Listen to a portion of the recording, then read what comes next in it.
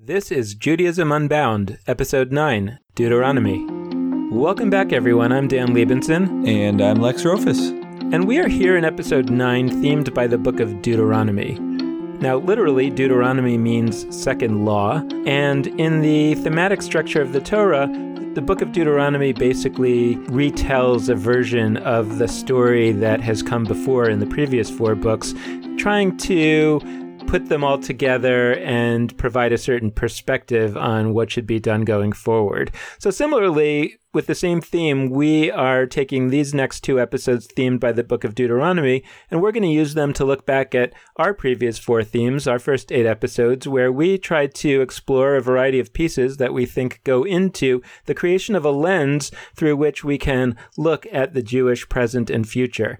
We are really excited to be joined today by Dr. Dan Mendelsohn Aviv, who in his own way has tried to put those pieces together, or different pieces, or a variety of pieces together, and explore a whole story of where we are as a Jewish people and where we might be going. He does this in his book, End of the Jews, Radical Breaks, Remakes, and What Comes Next, which is available on Amazon, as well as other booksellers, I would imagine. In addition to being an author, Dan is a Jewish educator, a blogger at thenextjew.com, and a wonderful podcaster. His podcast, Tanakhcast, explores the entire Bible over the course of time. I think we're up to the Book of Kings as we're releasing this. But Dan eventually plans to get through the entire Bible, so that's an impressive task. So, Dan, based on all these incredible projects that you're doing, you must be extremely wealthy now, and you probably don't really have to work. Yeah, absolutely. It's so lucrative that I'm basically just up here in Canada enjoying free healthcare and playing in the snow. Well, that's great. Well, welcome to the show. Thank you so much for joining us. What I wanted to start talking to you about really stems out of your work on your book, End of the Jews, a few years ago. And, you know, we've spent the last 8 episodes trying to use a lens that we've called Ipcha Mistabra, basically this Aramaic expression about opposite thinking, and trying to think about these things in a way that's different from the way that the Jewish community as a whole seems to be thinking about them. And you're somebody who really has done a lot of this, trying to put the pieces together. And that's why we thought you'd be a great person to talk to at this point in our exploration. But I'm particularly interested in your take on both Jewish history and how you see the diagnosis of the present and how it leads to the future. So, you mentioned my book. It came out about 4 years ago. And the book was sort of inspired by events that happened 4 years before that. So we're sort of like at this equidistant point between the actual, sort of catalyst for the writing of the book. I mean, essentially, when I started thinking about the end of the Jews, is really, we were kind of like 4 years post-financial crisis, and a lot of Jewish wealth had disappeared in a puff of, Madoff, Ponzi smoke, and I watched my Twitter feed, fill with all these stories of foundation funding disappearing and Jewish schools closing and institutions disappearing, and it was like watching a very large ship, take a hit to the hull and begin to list, menacingly. And as much as I'm a Jewish educator, I'm a passionate Jewish history, and I sort of felt that, haven't we seen this movie before? And my premise for the book kind of came out of the realization that as a people, we've sort of found ourselves at these kind of moments where the ship is listing menacingly to the left, about to sink, but yet it didn't. And I went to sort of think back to our history, our very long history, and about all these moments in time when it seemed like that all was lost, where circumstances kind of aligned against us and almost broke us as a people. But we didn't break. We had to remake ourselves in those moments and sort of emerge anew. That's why hence the title End of the Jews, because really, at these particular moments in history, one kind of Jew ended and another kind of Jew took his or her place and carried the tradition forward. And I use the word remake intentionally, not a reboot. Now we talk about our reboots now. Spider-Man's being rebooted yet again. The reboot, sort of sweeps away all the old continuities. A remake really is loyal to them and kind of tweaks them a little bit. So, if we're talking about history, then I guess the best example is the destruction of the first temple. You had a Jewish people who their primary mode of connecting with their tradition and God was, through a particular land and a particular agricultural cycle, sacrifice at the temple. There's only one place to do the sacrifices, like that was it. And then the Babylonians came and swept that all away. And not only that, they also took, a vast majority of the people into exile. And so they had to sort of remake themselves there. I mean, they could have said, game over, we're done here, our God was defeated, our land is destroyed, we're not there anymore, let's just disappear. But, they remade themselves completely. And so in about 3 generations, they sort of reconstituted themselves. They created the Beit Tfilah, which we would sort of call the synagogue, I guess. Many of, scholars talk about this time as being the when the Torah began to be canonized. So when that community sent, Jews back to Israel, in 538, whatever it is, 48 years later, they returned to the sacrificial practices of their great-grandparents. But they also had the early proto-synagogue in place. They also instituted a public Torah reading 3 times a week. These are things that are familiar to us, but they were very new and innovative practices at the time. And, had somebody from 3 generations before seen this, they would have said, like, well, this isn't Judaism. This is something else. But it's not. That's the point. So, they made the shift. It didn't happen overnight. It took kind of decades, but it eventually became the norm. What I sort of argue in the book, after looking at different junctures in Jewish history, is that we're sort of doing that right now. It's really interesting to hear you say that, and especially to unpack the word remake. So when I read your book, when I read End of the Jews, I was struck by that term and by a few other terms as well. So the way you laid out your chapters, the first section of your book, it's a look at Jewish history broken down into what you term radical breaks and remakes. And so we talked about the remake part, and I'm curious if you want to expand on some of the specifics of what those radical breaks were, and also what it means that there have been so many. Well, a lot of the radical breaks I talk about in the book, sort of fit into the sallow, barren mold of like Jewish history being this one long, kind of terrible tragedy. But a lot of them are sort of forced upon us. So you have kind of like the destruction of the first temple was one, but I even point to one preceding that about the notion of the Deuteronomist kind of the monarchies of Israel sort of eradicating inclusivist forms of Jewish practice that was commonly accepted up until the monarchy, but then kind of ended. And what I mean by that is if you look at like the behavior of the patriarchs in the book of Genesis, they were fairly comfortable with paganism. I mean, they weren't pagans, but they were tolerant, shall we say, of paganism. So they would build Abraham would build his altar next to a sacred tree that was a local cultic practice, cultic site. And that was okay. And, or Yaakov builds these erects these standing stones in various locations. But the typical radical break is, the sweep of empires coming in and destroying, the destruction of the temple or the Bar Kokhba revolt. But the more ones that are recent to us, the most recent one being, the rise of modernity, the end of the Middle Ages and the rise of modernity and the Reform movement, that was sort of I'm not going to use the word self-inflicted, but we sort of facilitated it ourselves. It's a real testament to Jewish resilience that we've in each instance managed to figure out how to sort of move on and to sort of shed what needed to be shed and keep what needed to be kept and remake ourselves to sort of deal with a new reality. So I agree with you, first up, but you had a really interesting footnote that I laughed at and smiled at when I read the first time, and I hope that was intended, but I want to read it aloud. But you say that I purposely refer to Abraham and his kin, as well as Moses and the children of Israel, King David as well as Kings Hezekiah, Josiah, and every other ancient ancestor as Jews. You refer to them as Jews. I do this even though many scholars and historians would offer Hebrew or Israelite or Judean as a correction, as they regard Jew in those contexts as an anachronism.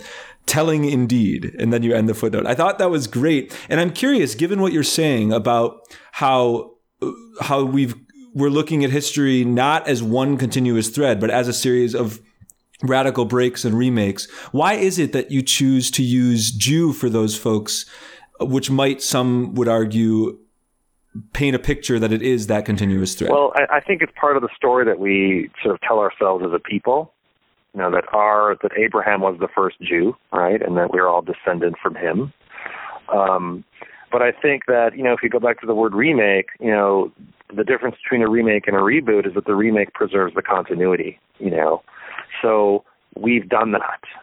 So there is, you can draw a sort of a line directly from 2016, from the present moment, the Jewish people, and go all the way back through all the different incarnations of the Jewish people, going back all the way to Abraham. I mean, it's so far away from us. Abraham's Judaism is very different than ours, but there are certain elements that carry through. And certain vision of the world, it could be anything from the ethical monotheism, anything really that sort of carries forward to the present day. If you think about Moses and Exodus and his view of how we treat the stranger, that animates a lot of the social activism work the Jewish community has today. So there is a continuity, even though, again, Abraham's Judaism is different than Isaiah's, which is very different than Ezekiel's, which is very different than the Hasmonean form, which is very different than the Judaism practiced by, the Rambam, which is different than the Judaism practiced by the Jews of Ashkenaz and the Jews of America and Canada. Dan, is there something that you think makes Judaism especially good at these kind of remakes? Do you think it is especially good compared to other things that have undergone similar types of calamities? Is there something within Judaism that allows us to do this, or is this actually not particularly unique to Judaism?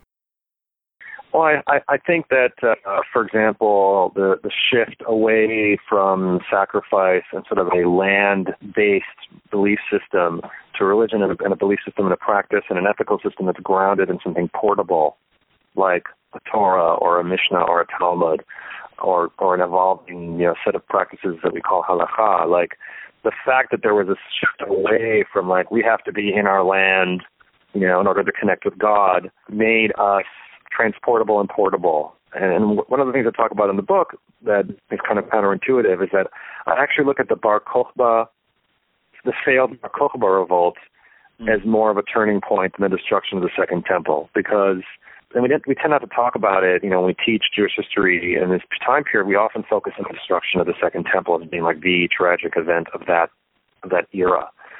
The thing is, if you think about it, and again, it was a terrible thing, and the destruction and the the scattering of the Jewish center at that time was a terrible thing.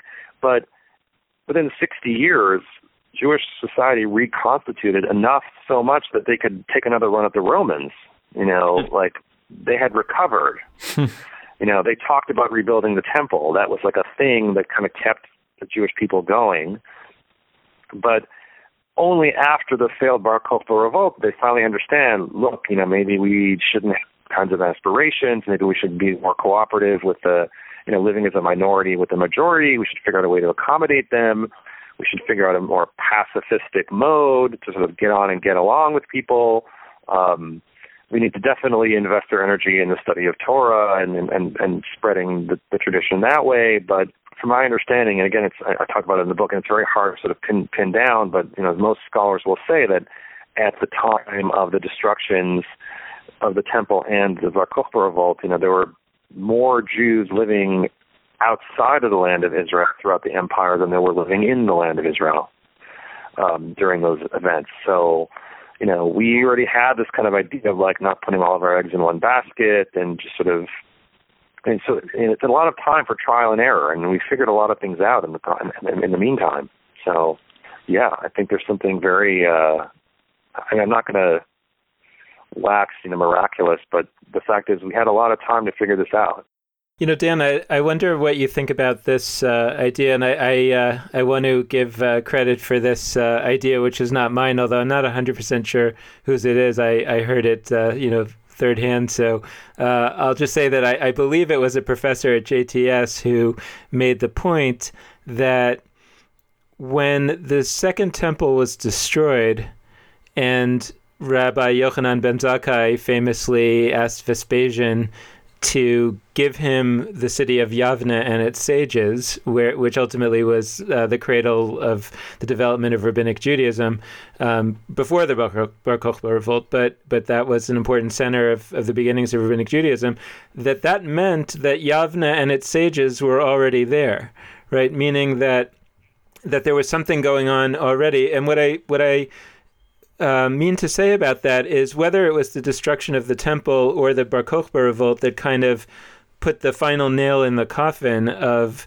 Second Temple Judaism, there was a sense among some people on the leading edge, let's say, that Second Temple Judaism wasn't working long before the temple was destroyed.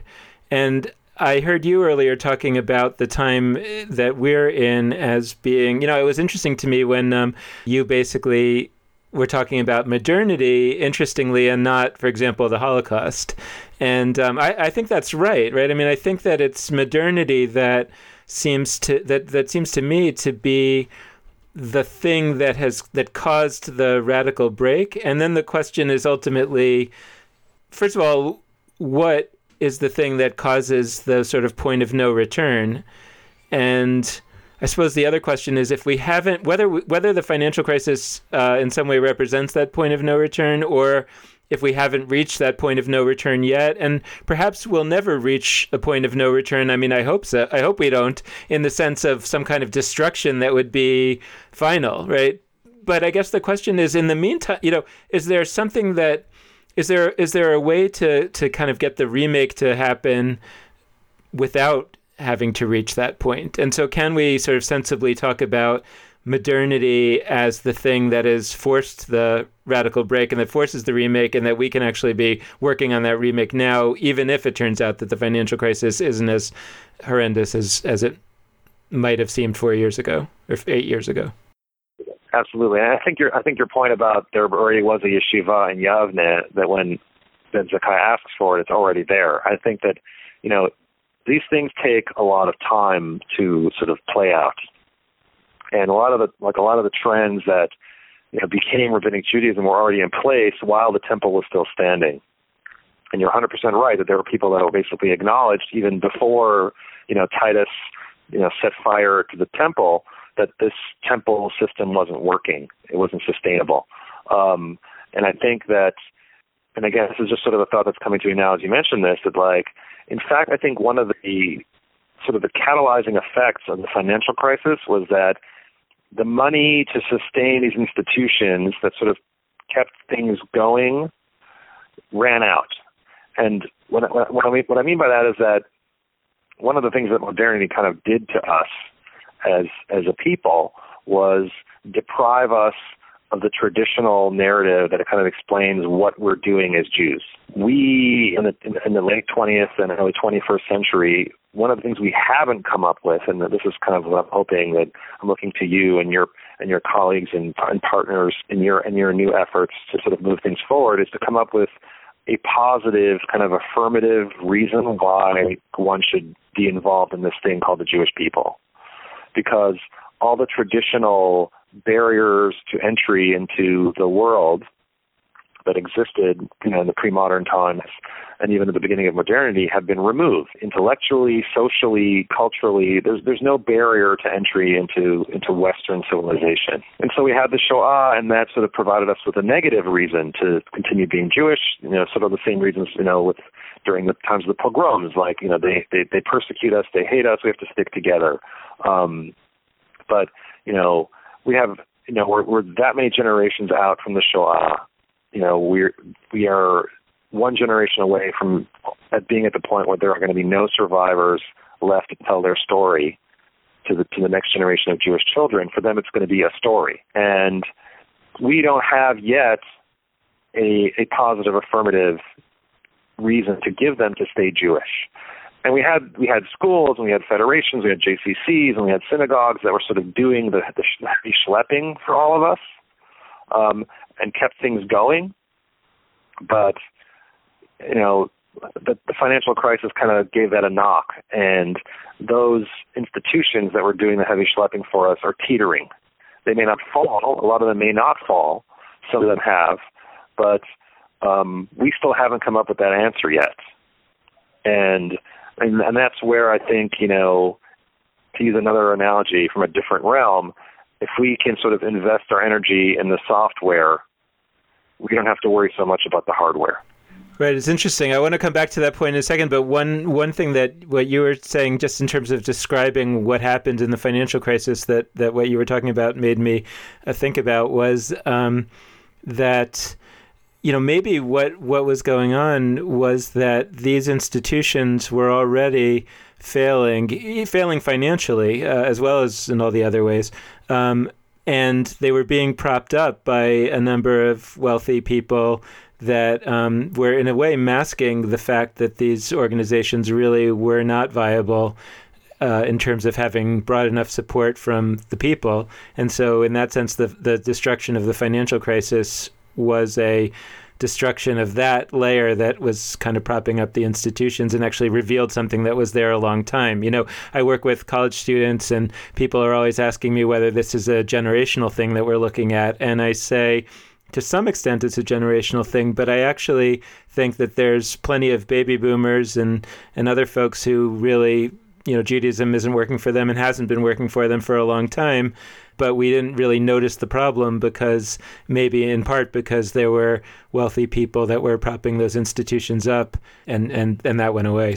The inertia, like that energy that was in the system that kept these things going kind of stopped. Like the mojo is kind of worn off. And it could have kept kind of playing along because the money was still coming in and these institutions were still open and they were still doing their thing. But then, the money kind of ran out. And it was devastating for a lot of people. But I think of the slogan. I don't know who came up with the slogan. Your buildings are empty because we're in the park. We don't need the building. We don't want to go into the building. There's no reason for us to go into the building. We're in the park. If you want to come out here and be with us, that's great. But we don't need that building, which is what I made that analogy of the hardware and software. We don't really need to be investing so much into hardware. We need to be writing software that people can use. Right. And by software, I just want to make sure that I'm understanding what you're saying, that by software, in part, you're talking about essentially this question about, why be Jewish in the 21st century? So let's go there in terms, because I think that a lot of what you write about in the latter part of your book starts to get at this question of what are the things that fundamentally have changed in the needs and non-needs and interests of Jews today that makes the software that we're currently running not work for them? And what do they need? Well, I can give you an example of something that is actually working, and it came across my feed in the last couple of days. I don't know if you've heard about the Kitchen in San Francisco. Sure. We've been talking all about their Hello Mazel project lately. Hello Mazel, yeah. It's a very interesting phenomena that and I can give you the 30-second spiel on it for your listeners who may not be familiar with it. But basically, the Kitchen described themselves as one part an indie spiritual community, one part San Francisco-based experiment, one part Jewish action tank, shake well and serve. And when I read that description, I imagine that's probably what the old folks said about what the Jews of Babylon were doing when they got together in their Batei Tefillah and had their little sing-songs. You guys are doing some kind of crazy thing. I don't know what that is, but it's not anything we're familiar with. And essentially that's kind of like a shul, but I don't think they'd call it that. But that's really what it is, isn't it? It's a spiritual community. They named after a room in someone's house where people cook. Which is, by the way, part of when I did my doctoral research, the kitchen is the center of the house, more than the bedroom, more than the living room, more than the dining room. That's where all the action is the kitchen. And so, when this Kickstarter campaign, I think their initial funding goal was $18,000. Right, in something like 3 weeks. It was right, and they exceeded it in the first 24 hours. Right, and I think by day 3 they were the most highly funded Kickstarter campaign in a Jewish Kickstarter campaign in history. Just to describe real quick what this is, it's a project called Hello Mazel, where if you it's $180 for the year, and you receive 4 boxes at different times in the year, I think tied to holidays for the most part. And in these boxes, they have hand-selected or created some Jewish products. We don't really know what they are yet. Some of it is food, some of it is ritual items of one kind or another that are kind of redesigned, and who knows what else is in them. And that's one of the interesting things, is that despite the mystery that we don't really know what's in these boxes, it seems to have really taken off. And on the one hand, that it's incredible, right? It's the most highly funded Jewish Kickstarter campaign ever. On the other hand, looking at it, right, it's only 900 people out of the, 6-7 million Jews that there are in America, depending on which demographic survey you're reading. Right. But I mean, but the fact that, hipster artisanalness aside, this is tweaking the continuity, right? Like, they're not, whatever you're going to end up finding in that box, I think they talk about, habanero horseradish dill pickles for Pesach. Like, whatever that ends up in that box, it's going to be connected to the continuity of the Jewish people, right? Like, it's going to have some kind of ritual object. There's going to be food involved. There's going to be maybe some kind of, whacked out Haggadah of some kind. And yes, it's only going to hit 900 people. But the fact is that, it's scalable. Right? It doesn't have to just be for 900 people. But it captures the imagination, and it gets people excited about Judaism. And it's not denominational in a particular sense, and it has a broad appeal, and it's, I hate to use the word novel, but I mean, it's novel in a way that Jewish things are, institutionally are not. But what's interesting in terms of this particular project is that, like you were saying at the beginning, it comes from an organization in San Francisco called The Kitchen, which is, sort of synagogue-ish, right? They describe themselves in different ways, but I think actually on their website, when there's a frequently asked questions and somebody says, is this a synagogue? And they say, well, not exactly, but, it's probably the closest to that of any other kind of organization. So you can think of us that way if you want, something like that. But on the one hand, it's a product of The Kitchen. And The Kitchen is a local organization that has, various elements to it. But they've also created this project, Hello Mazel, right, which is going out to these 900 people. And I'm sure by the time this podcast goes up, and it's going to be a lot more than 900. And they may live in, Wichita, Kansas, and Austin, Texas, and wherever, right? Not anywhere near The Kitchen. And what's interesting to think about is like what's happening Jewishly to those people, right? Who are receiving these boxes 4 times a year. Are these going to people who, are members of synagogues and they're going to synagogue all the time? Or are these going to people who really these 4 boxes a year is going to be their main Jewish activity for the year? I don't know, right? We don't know, but it's interesting to me to think about what if it is going to people who that is going to be their primary Jewish activity for the year. Then that's the beginning, right? And then maybe the next year, who knows what they do?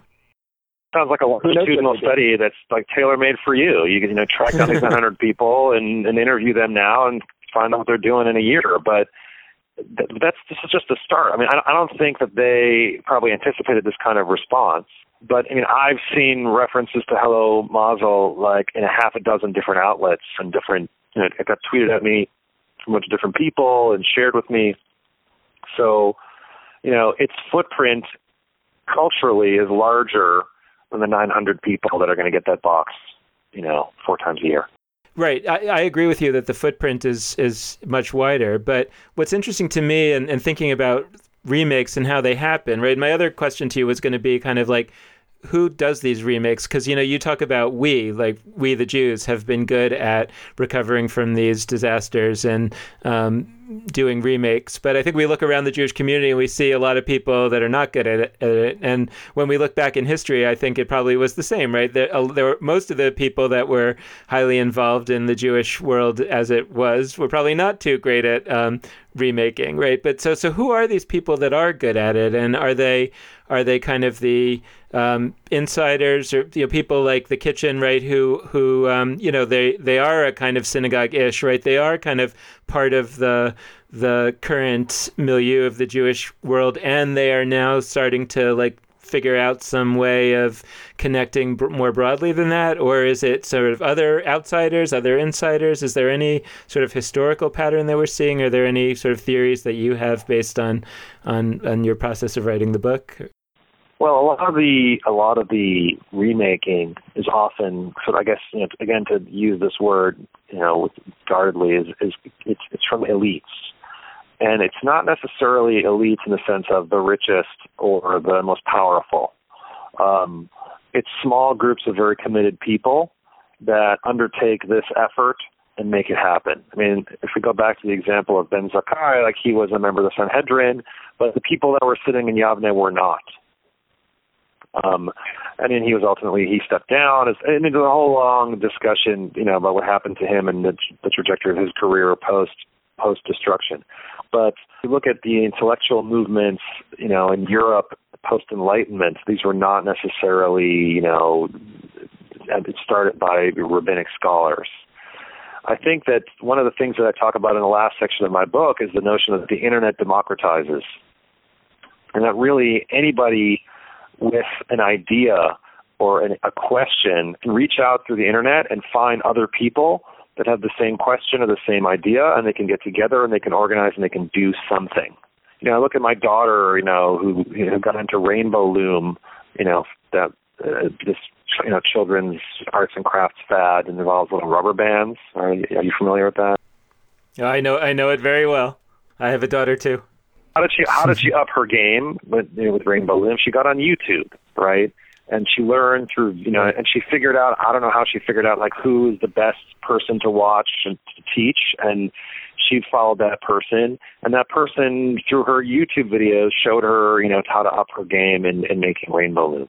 And then she found another one where she can make a dreidel Rainbow Loom for Hanukkah. So, that's the thing about, 2016. It's different than, 70 CE, is that, there's no barrier to entry anymore. If you want to innovate, if you want to, do something in the Jewish world, you don't need a Sanhedrin to do it. That was one of my favorite parts of the books, was your analysis of the role that the internet has played already, and that, barring any sort of changes, will, I think, continue to play.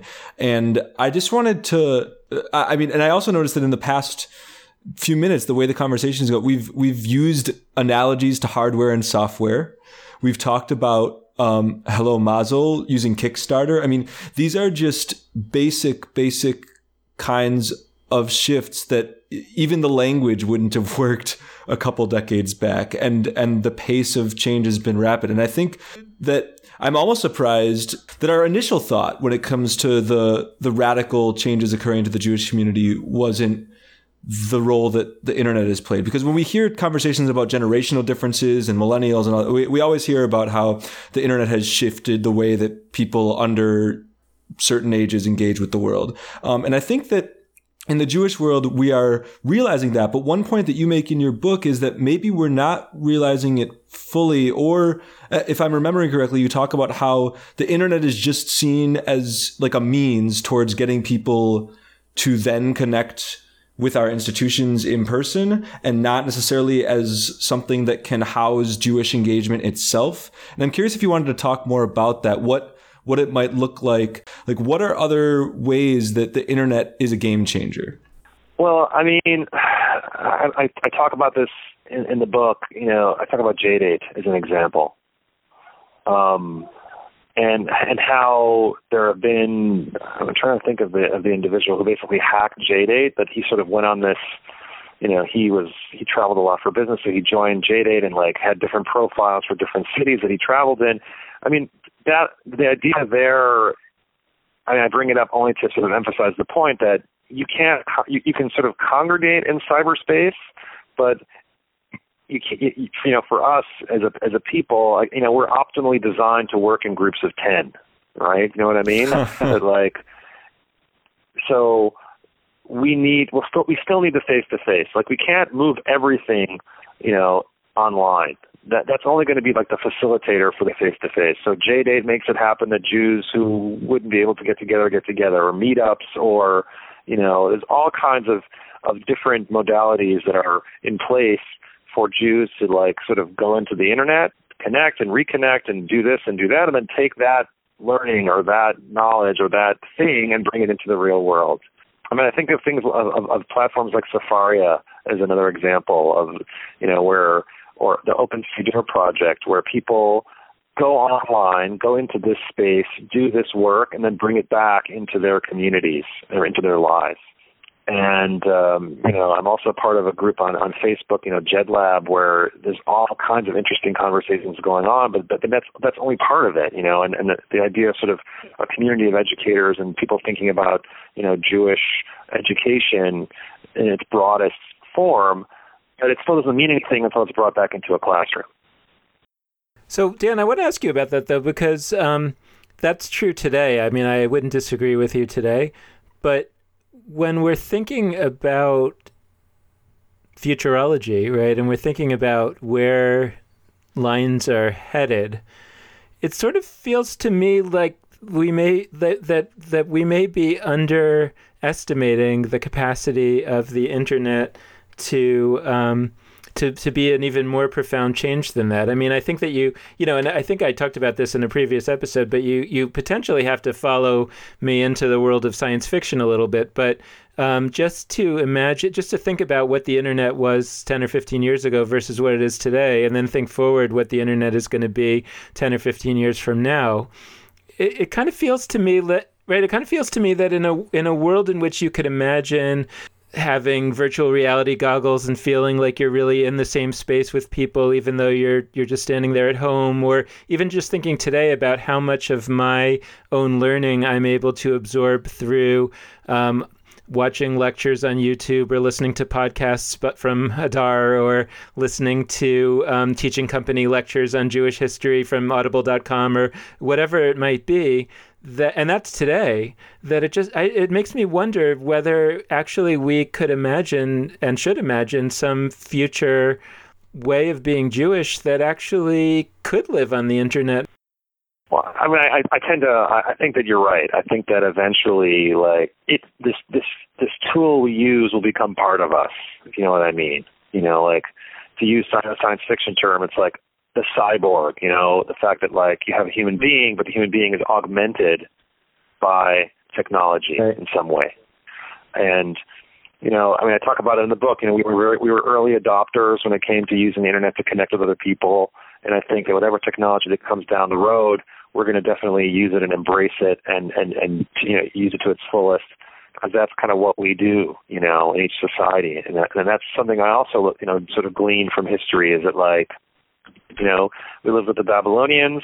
We took the best of what the Babylonians had to offer, and we integrated that into our system. And then we lived with the Greeks, and we integrated what they had to offer. Then we were with the Romans, we integrated what they had to offer. Then we lived with the Christians, and we integrated what they had to offer. And the same with the Muslims, and the same with, in the French Revolution, and the same with with Marxism and all those other ideas.